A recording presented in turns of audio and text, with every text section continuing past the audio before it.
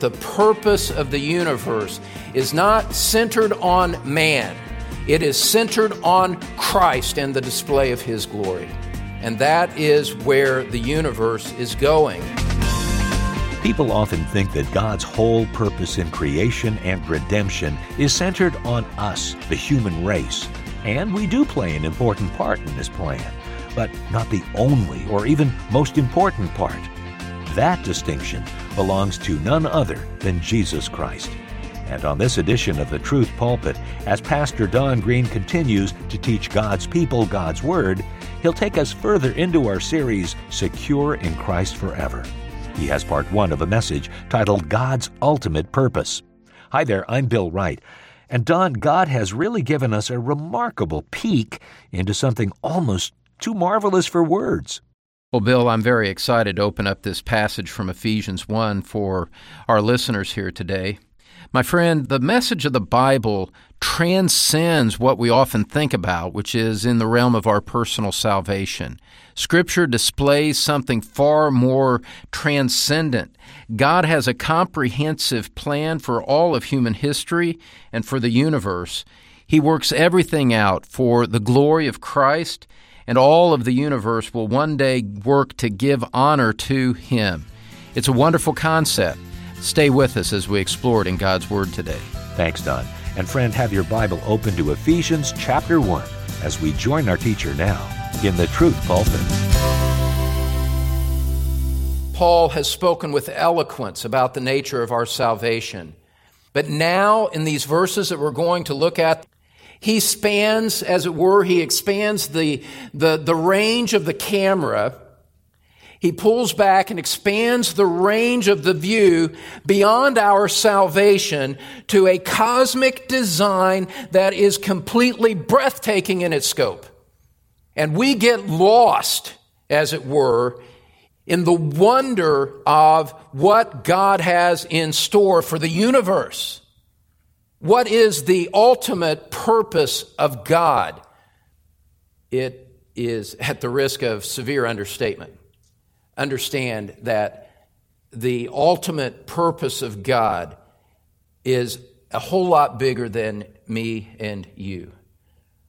It transcends time, it transcends space, it takes in the totality of the reason that He created the universe, and it gathers up everything and everyone that ever has existed and drives it to one culminating climactic point of magnificent glory. And that's what we need to see as we come to Scripture. What is the ultimate purpose of God? Beloved, it is no less than this. The entire universe, the entire realm of what is visible, the entire realm of what is invisible, things in the past, things now, and things in the future, things that we understand and most things that we don't, things that submit to Christ and things that do not submit to Christ. All of it is going to be gathered up into one great unit and be submitted to the power and glory of Jesus Christ. And all of creation, all of the universe will recognize and bow down to the glory of Christ and honor Him for the greatness of His surpassing glory. It's nothing less than that. And those of us who are redeemed get to be on the winning side of that display of glory. But understand that the purpose of the universe is not centered on man. It is centered on Christ and the display of His glory. And that is where the universe is going. And that's what we're going to see as we look at verses 9 and 10. Here, there's three things that we're going to build this message around. And by way of acknowledgement and perhaps a little bit of further introduction, let's just acknowledge that it's not that way right now. Everything is not, in a sense, submitted to Christ right now, because there is rebellion in the demonic realm, that has not yet been subdued. There is rebellion in the human realm. We see it on display in the news and the supermarket displays every moment that we move and live and have our being. And there are in your own heart desires, sinful motions, sinful affections that have not been brought into perfect conformity with the image of the Son of God.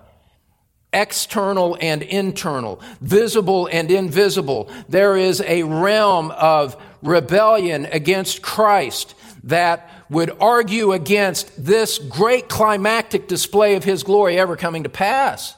Because we can't even comprehend a universe that is like that, because the only environment we have ever known is an environment that is in rebellion against its Creator.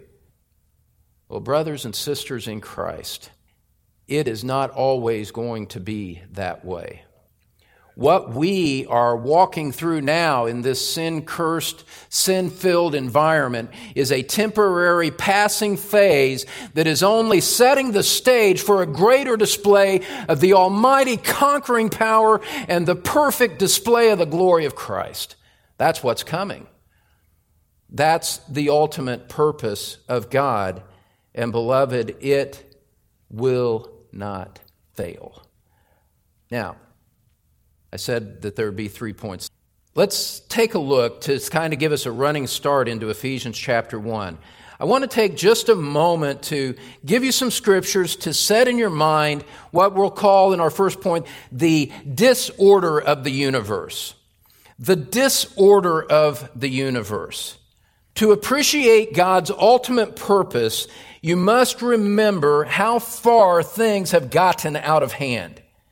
And it was like that from the beginning of Adam's sin in the garden. There is rebellion on earth. And I want to take you to just a couple of passages. Look at Genesis chapter 6, verse 5. Genesis chapter 6, verse 5.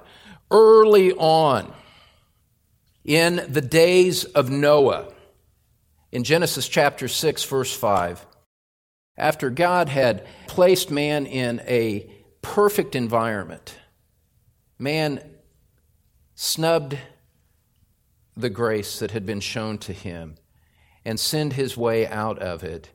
And the consequences quickly in Genesis came to this, in Genesis chapter 6, verse 5, that the Lord saw that the wickedness of man was great on the earth, and that every intent of the thoughts of his heart was only evil continually.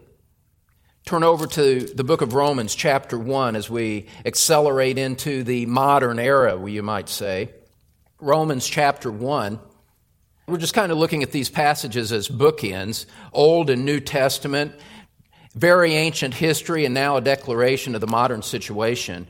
And you see that there's no difference. Romans chapter 1, verse 28, as we see the disorder of the universe. Romans 1:28, just as they did not see fit to acknowledge God any longer, God gave them over to a depraved mind to do those things which are not proper, being filled with all unrighteousness, wickedness, greed, evil, full of envy, murder, strife, deceit, malice. They are gossips, slanderers, haters of God, insolent, arrogant, boastful, inventors of evil, disobedient to parents, without understanding, untrustworthy, unloving, unmerciful, and although they know the ordinance of God, that those who practice such things are worthy of death, they not only do the same, but also give hearty approval to those who practice them. My Christian friends, step back and see the big picture and realize that this is disorder of incalculable magnitude.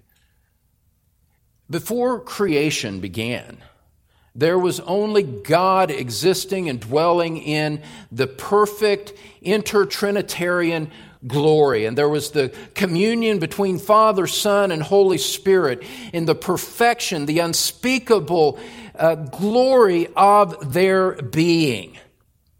In perfect righteousness, perfect love, immutable character. Here is God over all, self-existent, perfect and needing nothing. Content, self-existent, That was perfection at the very top of the circle. And now, and that's a realm that we really can't even enter into. We can just describe it and faintly see it through a heavy mist. But now, look at the way things are now, in light of what we just read. There is a universe, there is this human race that is intent on evil continually, that is full of wickedness, Scripture says, all unrighteousness.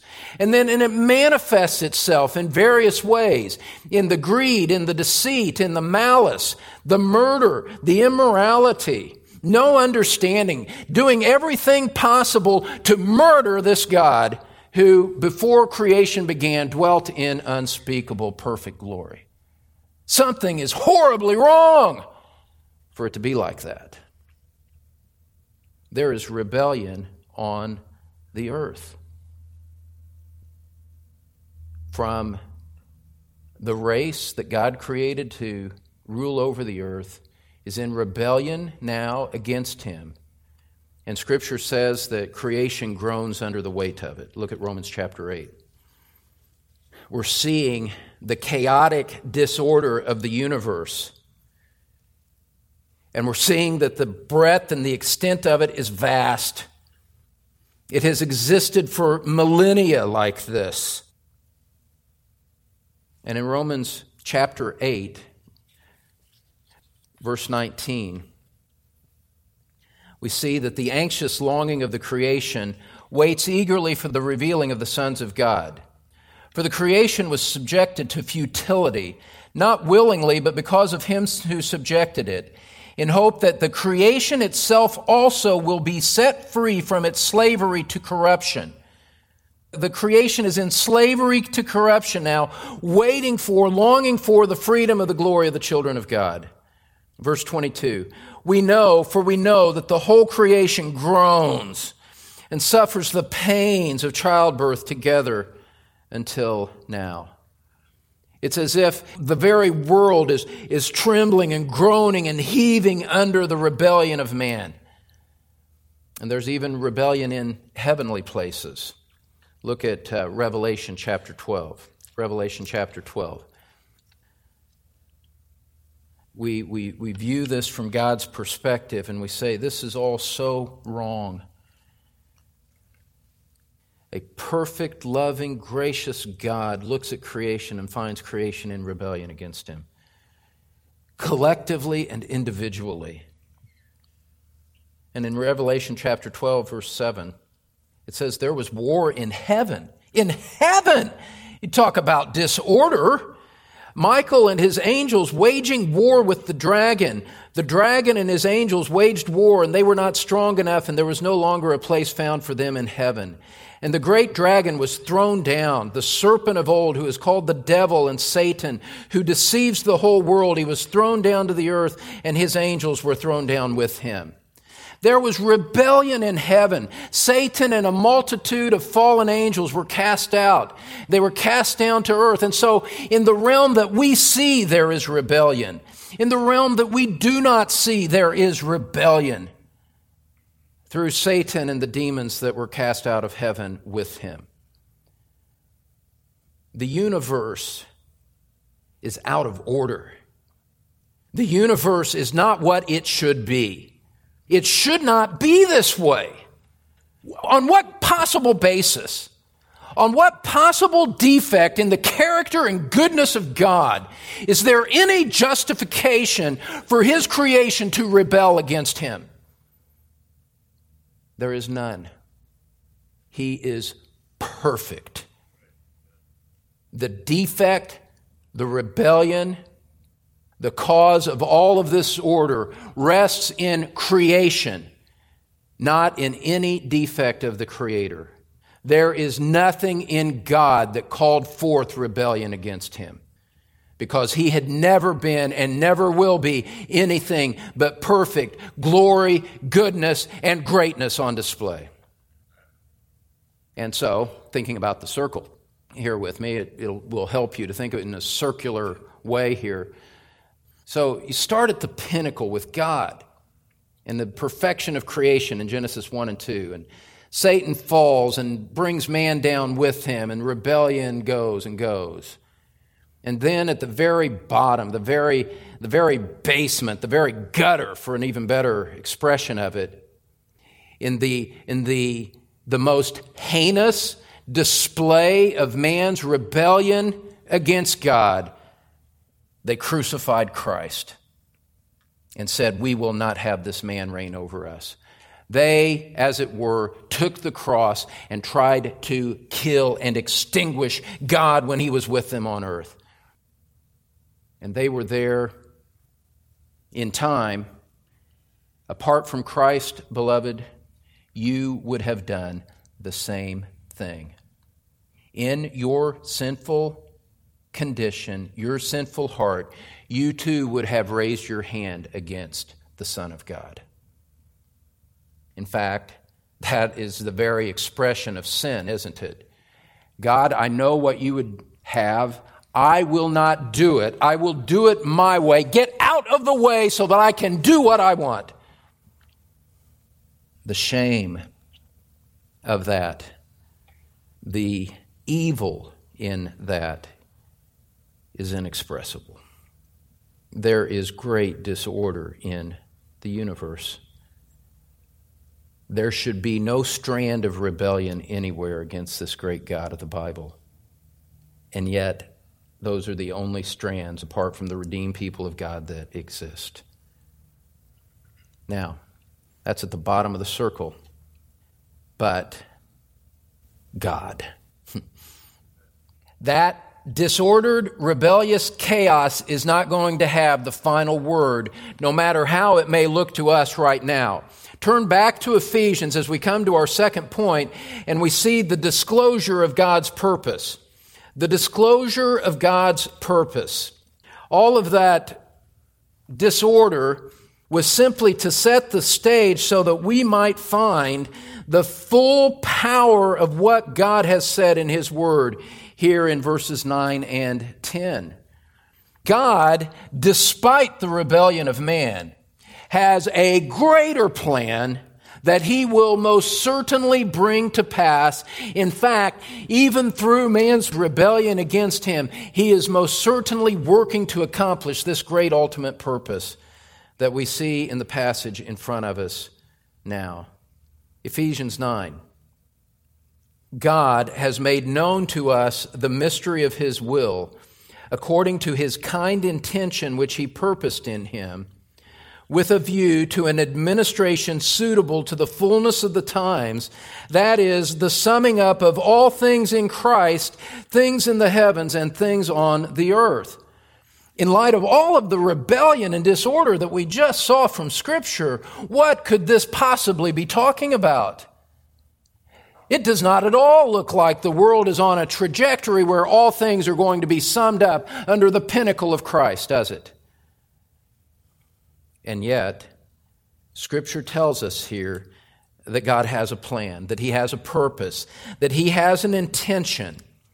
As you move into verse 9, as we zero in on verse 9, what we see here is an extension. In the context of what Paul is saying, we're seeing an extension of God's goodness to His people. We've already seen that He's been good to us in choosing us, adopting us, and redeeming us by the power of His hand, not by the motions of our own heart. Now we see that in blessing us so greatly, He has done something of great particular value to those who are the redeemed. He has revealed to us in Scripture. He has pulled back the veil. He has motioned us, beckoned us into the council of the Godhead and said, let me tell you what's going to happen. Look at verse 9. He, meaning God, He made known to us. God has disclosed this. He has revealed it. He has unveiled something to our understanding that Paul has not just yet said in the first 8 verses. Is that just me, or did the fans just... It's the rain? The rain on the roof. It seems like this happens multitude of times. And Tuesday we get thunderclaps. And now what we got, for those of you that are going to hear this, we're in an auditorium and there is this pounding rain on the roof that just started as I was speaking. And what God, in that providential moment, illustrates for us is that He has rained down upon us a disclosure of His will that came from heaven. There is an unveiling of a shower of mercy that is poured out upon God's people that we could never have called down from heaven on our own. God has made known to us the mystery of His will. Now, to call it a mystery does not mean that it is something that is difficult to figure out, as if we were reading some kind of fictional murder mystery. I wonder who did it. That's not the meaning of mystery. It's also not a mystery in the sense that this is a secret for the initiated. It's not that. The idea of mystery in Scripture refers to something that formerly had been unrevealed, but now God, in the progress of revelation, has made it known. God has taken that which was not known in the Old Testament, and in the New Testament, He has made this known to us.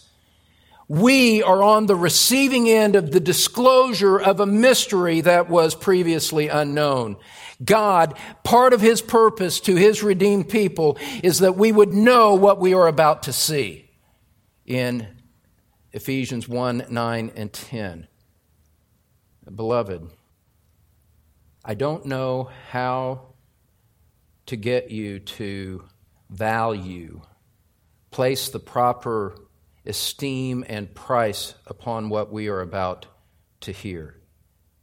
God has not left us to stumble about in our sin-imposed darkness as if we were a drunken fool bouncing from light post to light post, staggering down the street with no place to go and no idea or understanding of our surroundings. God has not done that. God has not left us and abandoned us to that. When He chose us, when He adopted us, when He redeemed us, He brought us into a realm of knowledge and understanding which pleased Him to give to His people, that we did not deserve. But now we have been given a priceless knowledge about what God's ultimate purpose is. God has not only saved us, He has revealed to us His plan. Scripture has given us the key to the universe. And mark it, Scripture tells us the outcome of history in such a way that human wisdom could never have discovered. Human wisdom knows nothing about what we're going to see.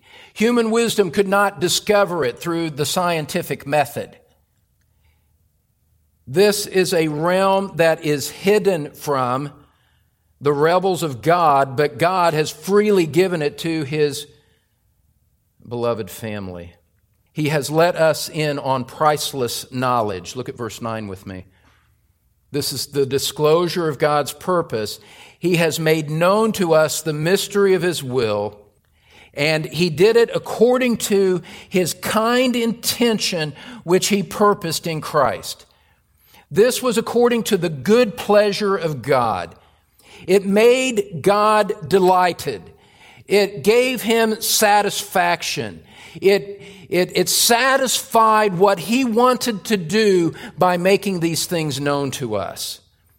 With the truth that we are about to see in verse 10, we are on the receiving end of a great gift from God, and God is the ultimate cheerful giver, and He has given to us a revelation of incalculable worth because it simply pleased Him to do that with us.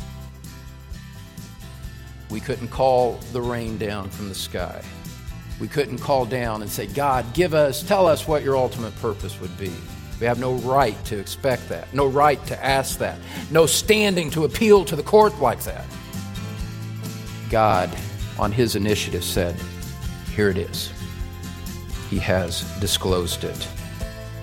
because it made him pleased to do so. The universe is in a state of disorder, but by no means is it out of God's control.